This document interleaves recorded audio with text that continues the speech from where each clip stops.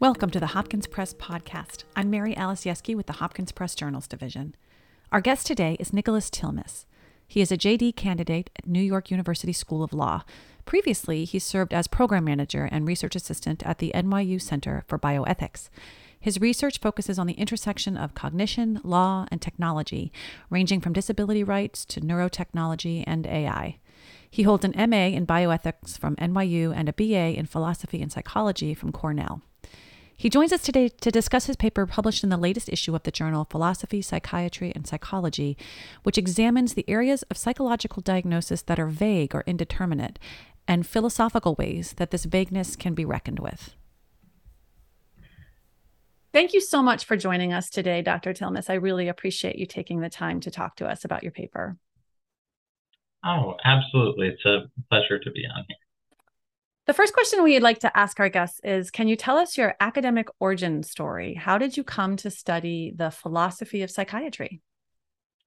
So my origin story is a bit convoluted, but I think looking back, it started coming together. As an undergrad, I mostly studied philosophy and psychology because I guess I was interested in thinking and also thinking about thinking, how we arrive at and ground our beliefs. And throughout undergrad, a lot of my interests were sort of on these two separate tracks. Formally, a lot of my coursework, my research was on philosophy of mind and free will. And I was very interested in studying the differences between people's everyday intuitions about, philosophical puzzles and then philosophers' intuitions, because it turns out, we're usually a bit on the odd end. And it turns out that when philosophers take their own intuitions as universal, sometimes their predictions end up being wildly off. And then at the same time, I was doing a lot of debate, probably too much of it. Sorry, does anyone ever do not enough debate? It's like that doesn't exist. Yeah, there isn't a healthy amount. I don't think so. I've never met somebody who was like, I dabbled in debate. Yeah, absolutely.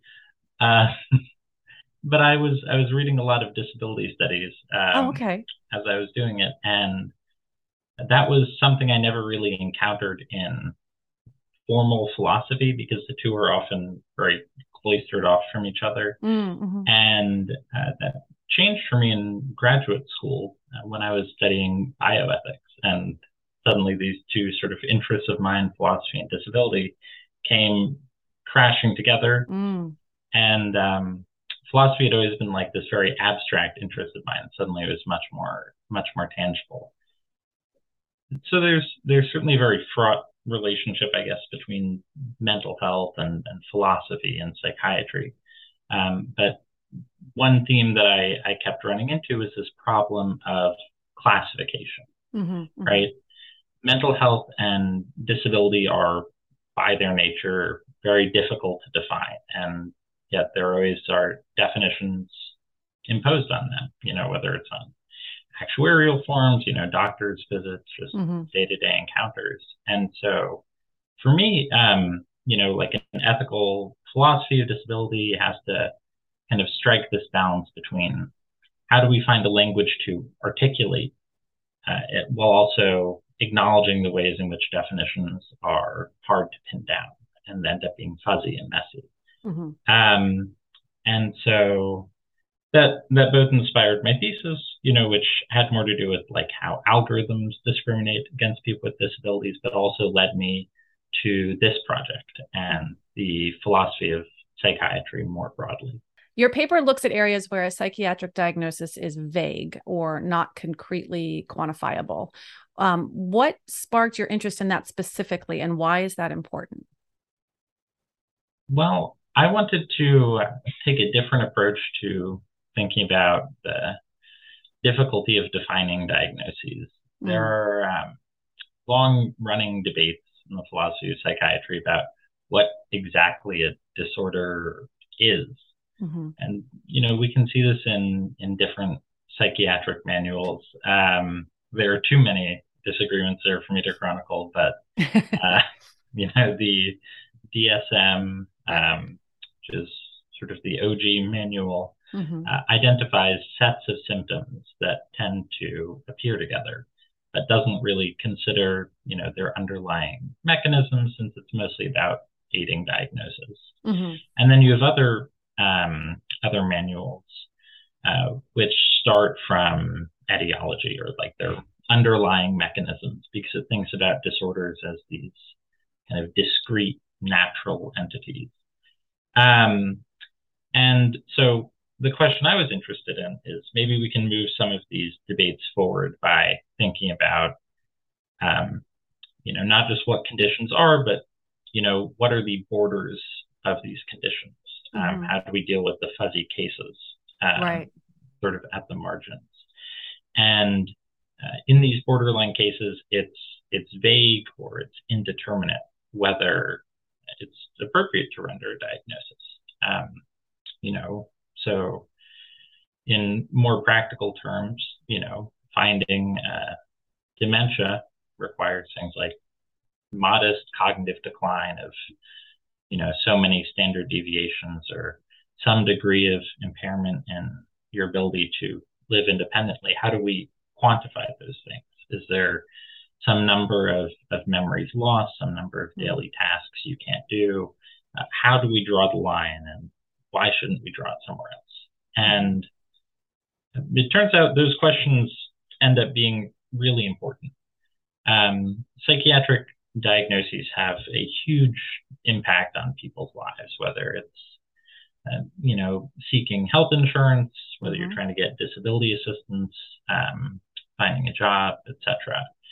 And we have to find a kind of Goldilocks solution, because extending diagnoses too hastily can deprive people of their autonomy, or certain legal rights. And on the other hand, being too stringent with diagnoses means that people aren't getting the medication that they are seeking out. So stakes can be pretty high.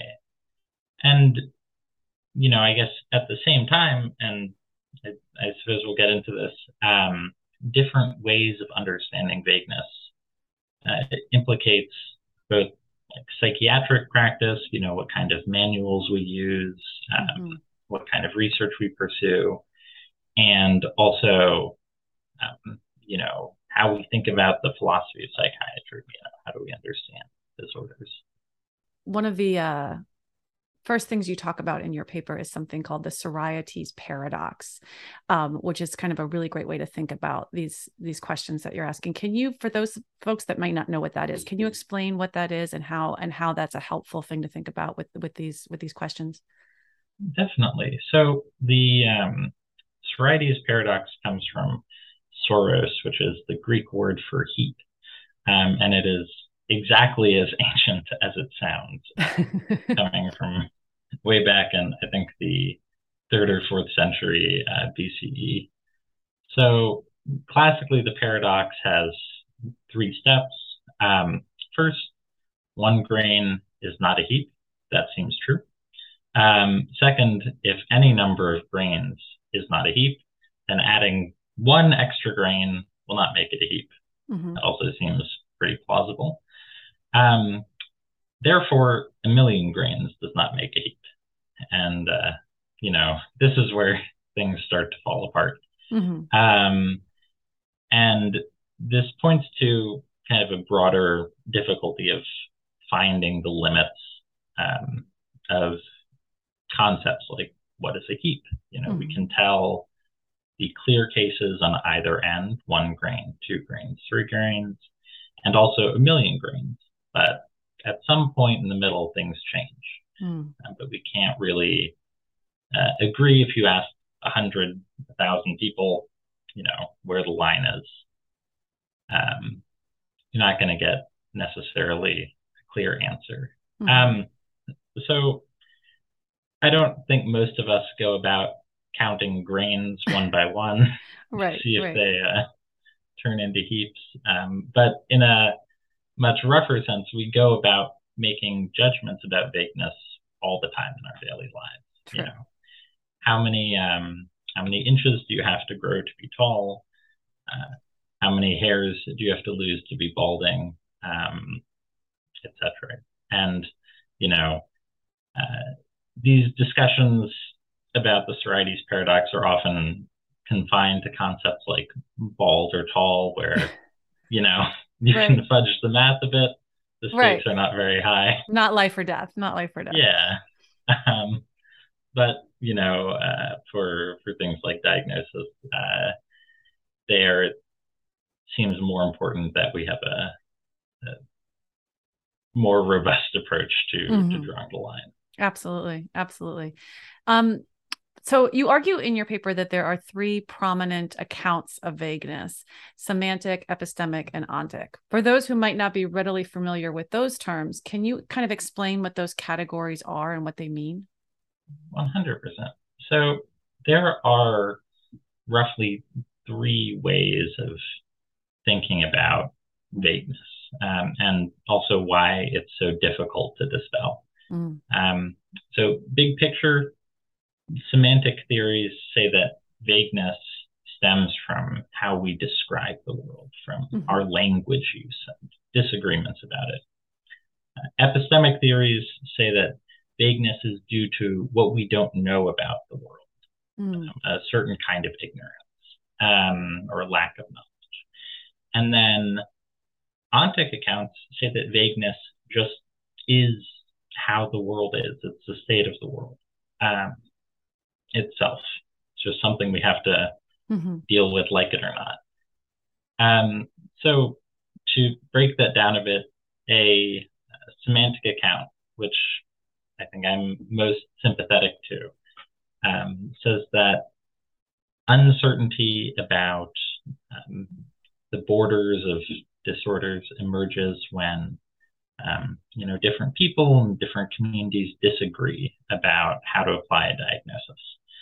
And these small variations in how we use language mean that we're applying these terms in different ways. And so we can think about, for, I guess, a different context, we can imagine NBA players might apply the term tall much more stringently than you and I do.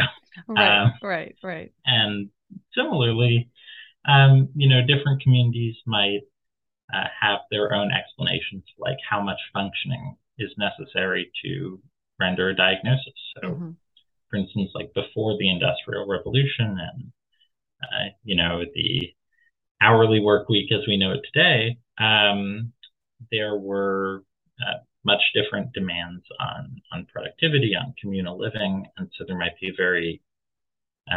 even if we imported kind of modern diagnostic standards, there might be a very different way of drawing those lines. And because it's indeterminate, how exactly we should apply these terms, it's correct on some communities' interpretations, but not on others. That's where vagueness is. So a semantic account suggests that, in theory, we could settle upon a sharp cutoff point. We could identify a moment where, here a diagnosis is correct, here it isn't. But before we get to that point, different communities have to kind of reach consensus about where and how to apply these terms. So we could learn everything about behavior in the brain, but as long as there's that disagreement in language, we're not going to make that final step. Right. And then epistemic theories take a very different approach. So it says that there, in fact, already is a sharp cutoff as to where it does exist. Yeah. Yeah. And it's out there in the world, but we don't know where it is. Okay. And so we're ignorant in these borderline cases because of something called a margin for error, where things have been just a little bit different, where or how we applied that term would be different as well. So, if people used bald or tall differently, what exactly those terms would mean would change just a little bit. And the same thing on an epistemic account is true about psychiatric diagnoses. And so this view suggests that it would just be lucky guessing if we happen to discover, the correct diagnosis. Right. But we could have easily gotten it wrong. Right. So we don't have genuine knowledge of where it is. And so, clinicians can identify clear cases where the symptoms are really distinct, but when we get to that margin of error, that's where vagueness emerges. And so this suggests that, maybe as we learn more about behavior in the brain, those margins of error will shrink. And this also suggests that, disorders are not, just kind of linguistic conventions, or in fact that they have much at all to do with what we think about them, or rather that they in fact exist, that they're these sharp natural kinds. And then the last theory, also very different from the other two, is an ontic approach. And it says that there is no fact of the matter about borderline cases at all. And this is a somewhat controversial approach because most arguments for it, often get assailed. I think it's maybe compatible with the semantic approach, but basically what it says is that if we know all there was to know about the brain, and if our language was perfectly precise, there might be some kernel of vagueness that remained.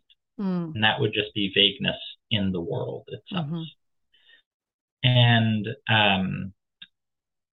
because the world had left it unsettled whether a diagnosis is appropriate. And, whatever we did to identify clear cases, we couldn't properly distinguish some of these last few instances. And in a way, ontic vagueness suggests that the kind of fuzziness that is all over psychiatry, is all over a lot of our everyday concepts, is just a natural and inevitable feature of the world. And so some of these might be compatible. We might reduce other kinds of vagueness a bit, and then there might be some left. But this basically says that we'll never get all the way there. Right. That it's not perfect. I'm going to ask you a question that I didn't list in my questions that I wanted to ask you that I just thought of, because I'm curious now. So I don't want to throw you off, but no, go ahead. And maybe you can just give me some historical context, because what I'm thinking when you're describing all of this isn't this kind of where the term spectrum comes from? So like when there's a diagnosis of somebody on a spectrum of this, was that a result of this vagueness? Is that a result of people just understanding more? Can that spectrum terminology be applied to other things? Could you say, Alzheimer's spectrum or anxiety spectrum or, bipolar spectrum? Could you just apply that to everything to kind of help with the vagueness, or does that have more ramifications with that specific types of diagnoses? Yeah, that's definitely a very interesting question. I mean, I think there are sort of two halves to that. And the first side is that there definitely has been a shift towards recognizing that there's a lot of psychiatry is dimensional, that it's on a spectrum. And this is true both in terms of symptoms, degrees to which they're expressed, and also in terms of diagnoses themselves. That it might not be like a discrete category that we can neatly label as a disorder, but that there's a long spectrum from what we consider ordinary behavior to what we might issue a diagnosis for. And this especially pops up with personality disorders, which are very controversial as these independently existing categories. And as far as vagueness goes, um, I think certainly, especially on like an ontic account, the idea that this is all dimensional seems very much in line. So I think that, that's something that pervades throughout. Um, but on the other hand, even like a dimensional approach still has issues with vagueness. Right. There's still ends. There's still ends to the spectrum. Yeah. Yeah. Because whether we have like a single sharp cutoff or two fuzzier cutoffs, then we have to ask, like, okay, is there vagueness at either end of the threshold? Right. Yeah. Exactly. And therein lies the paradox, because there's got to be there's a point where it either is or it isn't, even if you soften the middle. Yeah. So I think, it's one of those things where we have to figure out like which kinds of vagueness matter. When do we, when is it something that should change the way we're making clinical decisions, and when right. we wave our hands a little bit. Yeah, and that's exactly kind of leading into my next question, which is, how does understanding the nuance and the definitions and the arguments for vagueness, how does all of this benefit clinical practitioners and patients in their day-to-day practices and in how they're receiving care? Absolutely. So I guess big picture, a lot of the,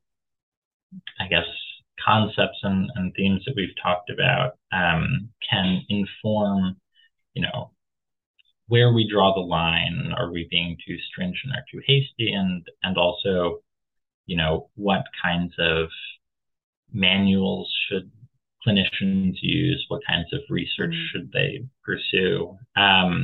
So to make that a bit more specific I think some of these models don't provide much insight at all. I think an epistemic account, suggests that we should treat conditions as kind of discrete. I think this is really difficult to apply in practice. It's hard to imagine that there is like a single cutoff point in reality and that we should just stumble upon it. And even manuals that treat disorders as these discrete natural kinds often take a more dimensional approach. But I do think there's more to be gleaned in practice from like a semantic account, which says that, dwelling on how different communities use language and use psychiatric terms can inform diagnoses going forward. So for instance, we might look at how certain ways of describing symptoms get passed over more than others. And I think, lots of people are familiar with the idea that, it can be difficult to communicate your lived experience in a way that's amenable to getting a diagnosis, especially for, certainly for invisible, mental health issues, and also for things like chronic pain. Right. And at the same time, we can think about, what terms get applied disproportionately to certain communities, and this shapes out historically. So, for instance, schizophrenia, when it was first developed, was largely diagnosed in nonviolent white petty criminals, but the DSM changed in the 1960s, and suddenly it began to be diagnosed in Black people, especially who were visibly involved in civil rights activism, at staggering rates. And interesting. Not surprising, but interesting. Yeah. And historians have traced this to changes in the language of the diagnostic criteria. The addition of like terms about hostility and aggression that were then applied disproportionately to Black folks. Right. And so thinking about the ways in which language gets used and how different communities apply them can really inform how we understand these conditions going forward. And then I think there are also some insights we can draw from an ontic approach. Um, you know, on the one hand, an ontic approach is a little bit of a dead end, I'll admit, because it says that, there's a point at which we can't make things more precise. Mm-hmm. And so, we should try to reduce some of these other kinds of vagueness. We should learn about language. We should learn about the brain and behavior and people's lived experiences. But at a certain point, we can't go further. But that does also suggest that, at a certain point, we should consider factors other than, psychological knowledge or other than linguistic precision when we're deciding whether to diagnose. Given that getting a diagnosis has all these impacts on people's lives and their autonomy, perhaps we should be considering other factors. We should be looking at more structural considerations when we're issuing a diagnosis. And so, maybe we need to consider a broader scope of concerns. So what's next for you research-wise? Are there any upcoming papers or studies that you'd like to share with us? Well, I have, so I've just begun law school at NYU this fall. Congratulations. Thank you very much. So my days have been somewhat consumed. I bet. Yeah, broadly, I hope to, I hope to continue exploring some of the issues that drove me to write this paper, classification and disability, but also extending some of my research on like algorithms and ableist biases. So I am currently in the depths of exam prep, but right now I am working on a paper about AI and the First Amendment. Oh, wow. That draws together technology and law, but also, philosophy of mind. So there's been a lot of buzz about AI consciousness in recent years, which is, at least on my mind, very overhyped. And with that, there have been even some people calling to protect AI-generated speech as if it were human speech. And this seems like a pretty big problem, as the natural language processing algorithms which can understand or at least mimic how you and I talk, are very biased and can generate pretty convincing misinformation. So it seems like we should not be shielding that from regulation. So the argument goes, the ways in which AI process information is different enough from human cognition that algorithms can't be said to really understand the outputs they're generating, that they aren't forming political opinions or making judgments of the kind protected by the First Amendment. So that's still a bit at the early stages, but when you said law school, I was like, oh, well, you've just gone, you've just made a 90-degree turn, but you haven't. You just synthesized that perfectly for me. That's great. I love it. It's all somehow coming together. Right? It always does somehow. Yeah. So with any luck, that, and then I have a paper about, also misinformation, a bit about cognitive science and philosophy of mind. So why it's so persuasive, why it's so difficult to dislodge. Hopefully that'll be coming out sometime sooner, but I'm intrigued to read that. I'm so tickled too, because the last guest on our podcast was a researcher who was talking about political propaganda online, and I just think from Journal of Democracy, and I just think it's so funny that these two very disparate papers and disciplines have so many ties together. That's what I love about academic scholarship, is that you can weave those connections, even if it seems like you can't when you start. By the end of the conversation, you can. Oh, absolutely. It's definitely really something very fascinating to be looking into, because, if you look at all of the research that's existed before and all of the research since 2019. Right, right. Worlds apart. So interesting. Very cool. I thank you so much for your time today. This has been so interesting, and I can't wait to read those papers that you just discussed. And best of luck with law school. Oh, absolutely. Thank you so much for taking the time to speak with me and inviting me on.